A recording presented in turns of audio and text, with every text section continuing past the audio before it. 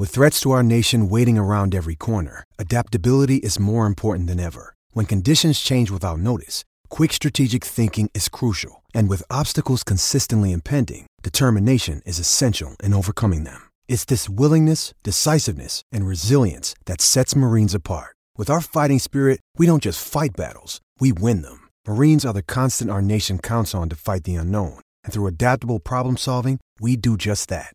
Learn more at marines.com.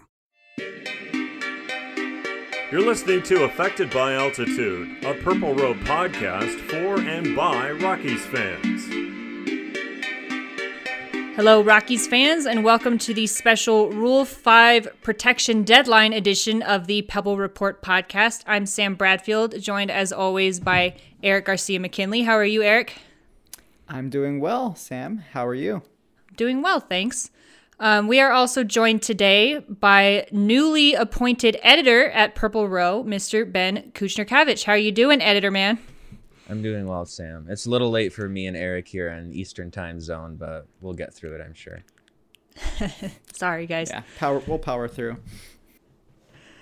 Alrighty, so yesterday, yesterday being November 20th, was the Rule 5 protection deadline, and the Rockies announced that they selected left-hand pitcher Ben Bowden, right-handed pitcher Ashton Goudeau, infielder Tyler Nevin, and right-handed pitcher Antonio Santos to their 40-man roster to protect them from the Rule 5 draft that's coming up in a couple weeks.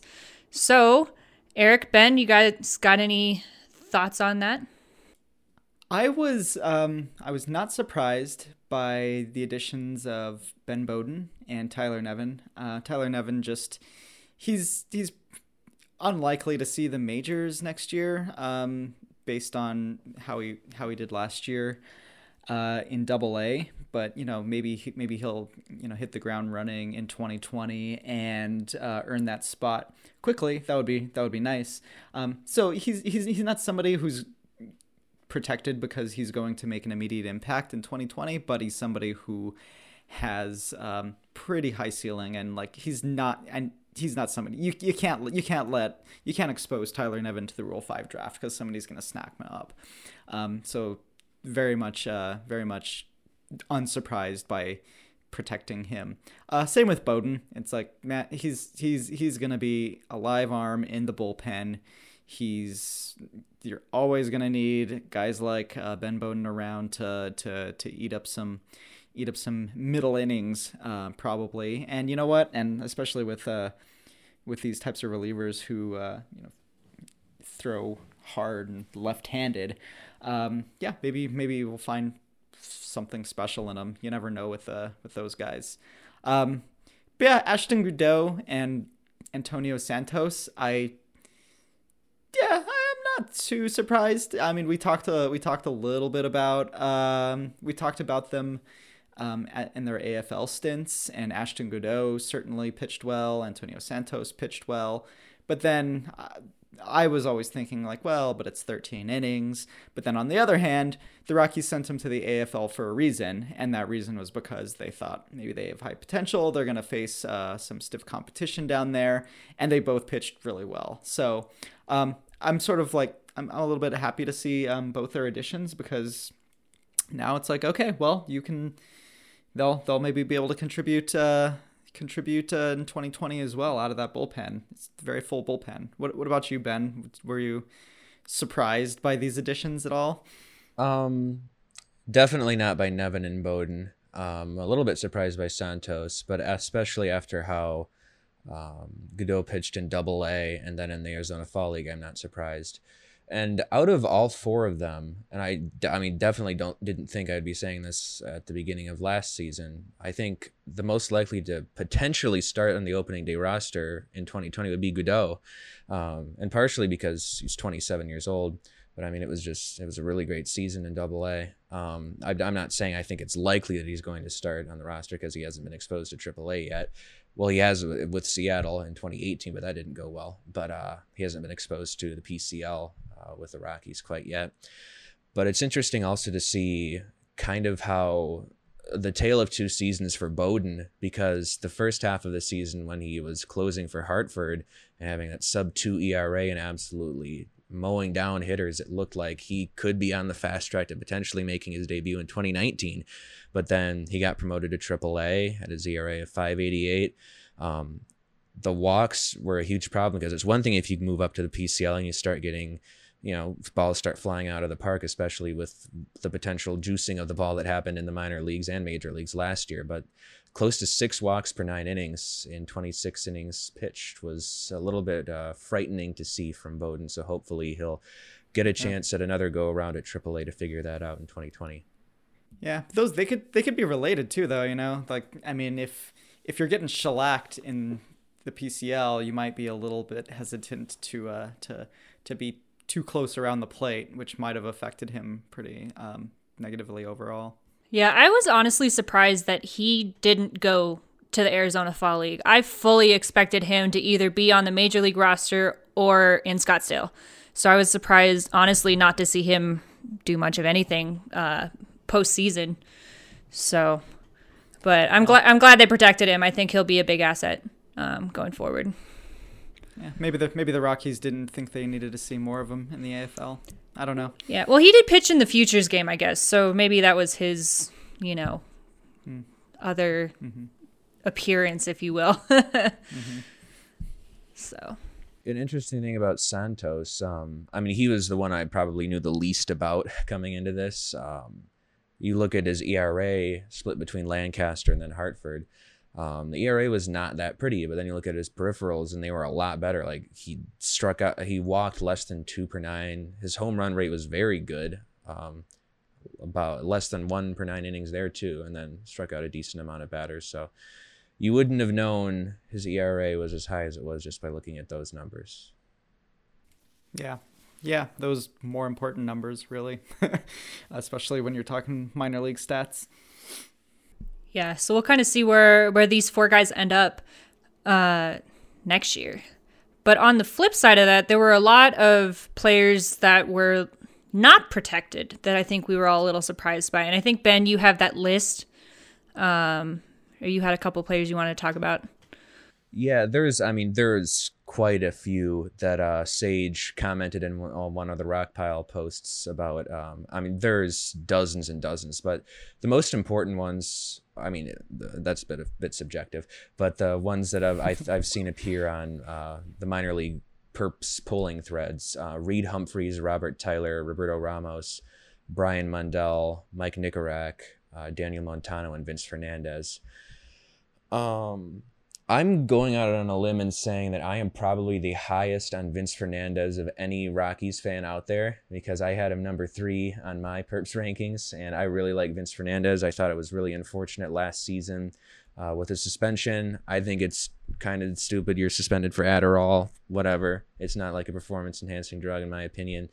But I think there's a lot of potential there. With Ramos and Mundell, I'm probably more surprised that they weren't protected, but they're also more just first base types, and you don't see those selected that often in the Rule 5 draft. Though Mundell was getting some time in left field at AAA to end the season, so that's what I'm looking at there. Yeah, I was surprised that Ramos wasn't added, because, well, I guess maybe I shouldn't have been too surprised, because like I and it's in my mind, it's like, well, the Rockies need a first baseman here, but I guess they do have Daniel Murphy, but and Ryan McMahon if need be. Yeah, and Ryan McMahon if need be, and honestly, and like, Ramos isn't a great defensive first baseman anyway. He's more of a power hitter that they needed to plug somewhere. Yeah, and yeah, that's true. But it still felt like even with, Daniel Murphy's very, very likely a better hitter than Roberto Ramos in the major leagues, probably.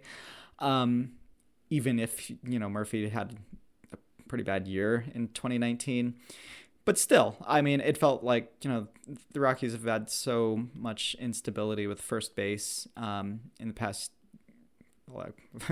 Since Todd Helton retired, pretty much. And it felt like somebody to maybe add on bench bat the Rockies had like terrible depth last year as well. So he seemed like somebody that I expected, and he hit very well in AAA. Didn't really have anything else to prove. So he also seems to me like somebody that I might expect to get selected by a team. Just like, I mean, even if he's just plays first base, and also an AL team could take him as well. Like I remember, a few years ago, the Rockies selected Mark Canha, a first baseman, in the Rule 5 draft. He was on the team for like 10 minutes, and they traded him to the A's. And, you know, I mean, he's turned out to be a pretty decent hitting first baseman. So I could sort of see that a little bit with Roberto Ramos, although he has probably, I mean, he doesn't have like a very high ceiling or anything, but yeah, I mean, yeah, so he's the one I'm most surprised about. I'm not as high as you, Ben, on Vince Fernandez. Mike Nicorak is definitely not getting selected in the Rule 5 draft. I know that. He's basically I don't know. I don't think it's too early to call him a complete draft bust, but yeah, nobody's taken him. What about Robert Tyler? Because, I mean, he was pretty highly touted when he was selected, but he has not had a good go of things in the minors. Let me look up his stats. It really kind of is sad to see, because they're not very good at all. When he got promoted to Lancaster is when it kind of blew up on him. Yeah. Yeah. I mean, he's a guy like, I mean, so if a player is selected in the Rule 5 draft, the team that selects him has to keep him on the 26-man roster, so the Major League roster, for the entire season, or else they have to be returned to the original team. So you can if a team really likes Robert Tyler and they want to take him and they want to hide him in the bullpen and not expose him too much, I can sort of see that. He's probably, I would not be at all disappointed if somebody takes Robert Tyler. I'd be like, all right, fine, you can have him. I also want to get you guys' thoughts on Ramos and Mundell, because I don't think they're going to get any more Major League ready than they are right now. They both had full seasons pretty much at AAA, and I mean, I would recommend a team take a chance on both of them, to be honest. Yeah, I agree with that. I think Ramos is a little bit more of a risk, but he also, I think, has a higher ceiling and a higher reward to him than Mundell. So I could see someone taking a chance on him for that reason, whereas I think Mundell is a little bit of a safer option. If anybody wants him, he's also a little bit more flexible. So, yeah, I don't know. I just don't know where the Rockies would fit either of them, really, except because they've also got Josh Fuentes to think about, too, somewhere. So, yeah. Well, speaking of the Major League roster, then, so with the 4 additions, the Rockies' 40-man roster is full. It's totally full. And so if the Rockies are going to make any Major League acquisition this offseason, that will have to come at the expense of somebody currently on the roster. So who do you all think who's the first to go? Like who's on the bubble of the roster now that it's full, and any Major League acquisition means somebody has to be removed? One thing before that. So the Rockies, so they just have their 40-man roster full now. Some teams, of course, like had to make trades because they, added more players. One of the players added on the Tampa Bay Rays 40-man roster was Kevin Padlo. How about that? I remember that guy. Yeah, I know. That's wild. Anyway. Sam, do you want to answer first while I look it up? Yeah, I'm stalling for time here. I know. I just looked it up too. Oh gosh, I don't know. I mean, we've talked about. I mean, Raimel Tapia could be a little bit on the bubble. Ian Desmond has been a little. He's been a little bit talked about. I don't think he's going anywhere. Daza could be a guy. Maybe on that bubble. I think Tapia is definitely a candidate, especially because he's out of options now.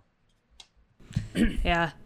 Yeah. Even let's see. Looking into the, bullpen arms, got Yency Almonte. Maybe. Phil Deal. I was thinking like, I mean, I made this transition because you mentioned Josh Fuentes. I kind of think Josh Fuentes is he's a bubble. Yeah, he's a bubble guy. I mean, especially if Brendan Rodgers comes back relatively early, the Rockies do have a lot of infield depth.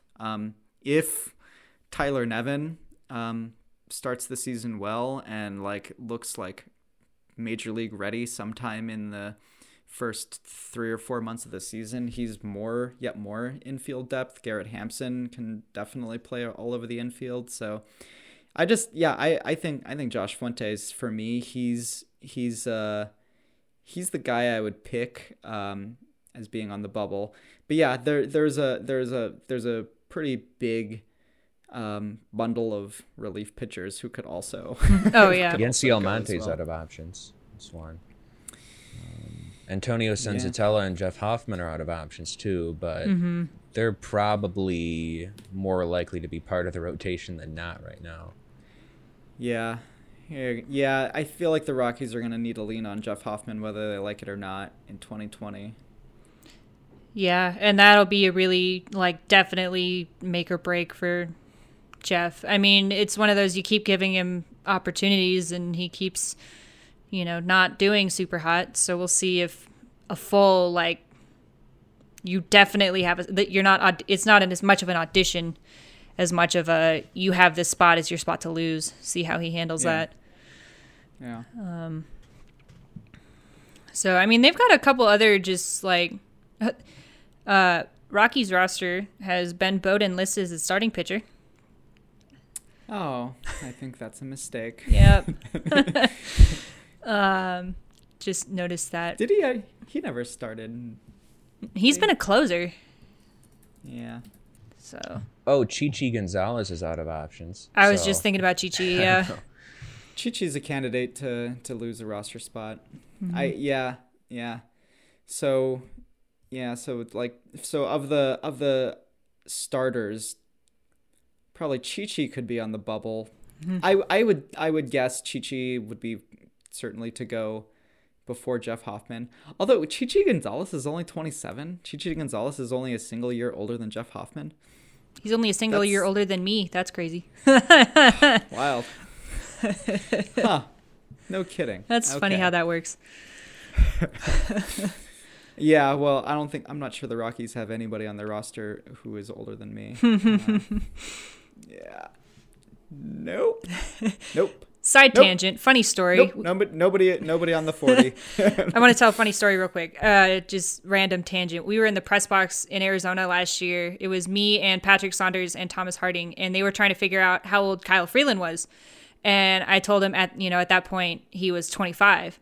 And I knew that because he's only 3 or 4 weeks older than I am. And Patrick turns to me and goes, "Gosh, I didn't think he was older than anybody." It's kind of funny. So, yeah. What about some of these other guys? Like Justin Lawrence, or he's on the 40, but he doesn't seem anywhere near major league ready. Yeah. Same thing with Ryan Castellani. Yeah, those are good calls. I could see. Yeah, Ryan Castellani. Yeah, because they were both Justin Lawrence and Ryan Castellani were they reserve deadline ads last year, so they were protected. So. Lawrence was they both were. Yeah, so they were protected last year with because of Castellani, high draft pick, high potential, still young, 23. Justin Lawrence, great showing in the AFL. So, yeah, I guess it goes to show that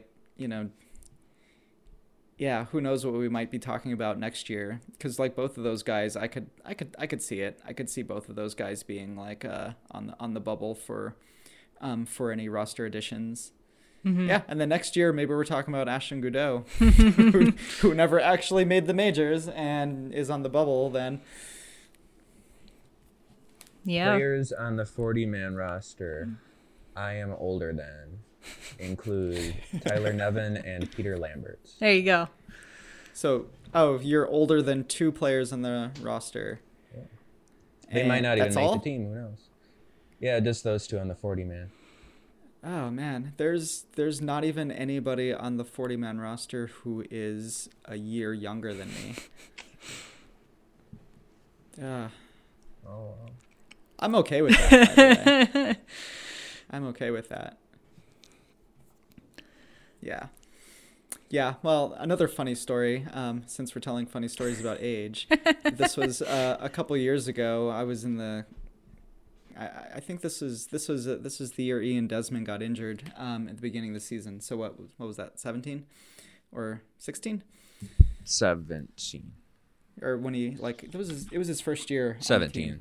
Right. Yeah, and I was talking to Mark Reynolds in the clubhouse, and he, we were just talking about his early season success. Like, he was hitting well, at first base. But he's like, I know this is not necessarily my job, and I'm no spring chicken anymore. My gosh. And I was like, oh yeah, man, no spring chicken. I know you've been around forever. And it's like, oh yeah, I'm older than Mark Reynolds. So I was like, yeah.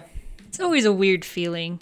I'm right about that age where they're coming up. I mean, like, Sam Hilliard's my age, and I feel like he's a year younger than me, I think, but it seems like he should be, he's a year younger than me. It feels like he should be so much younger than me because he just came up. Yeah.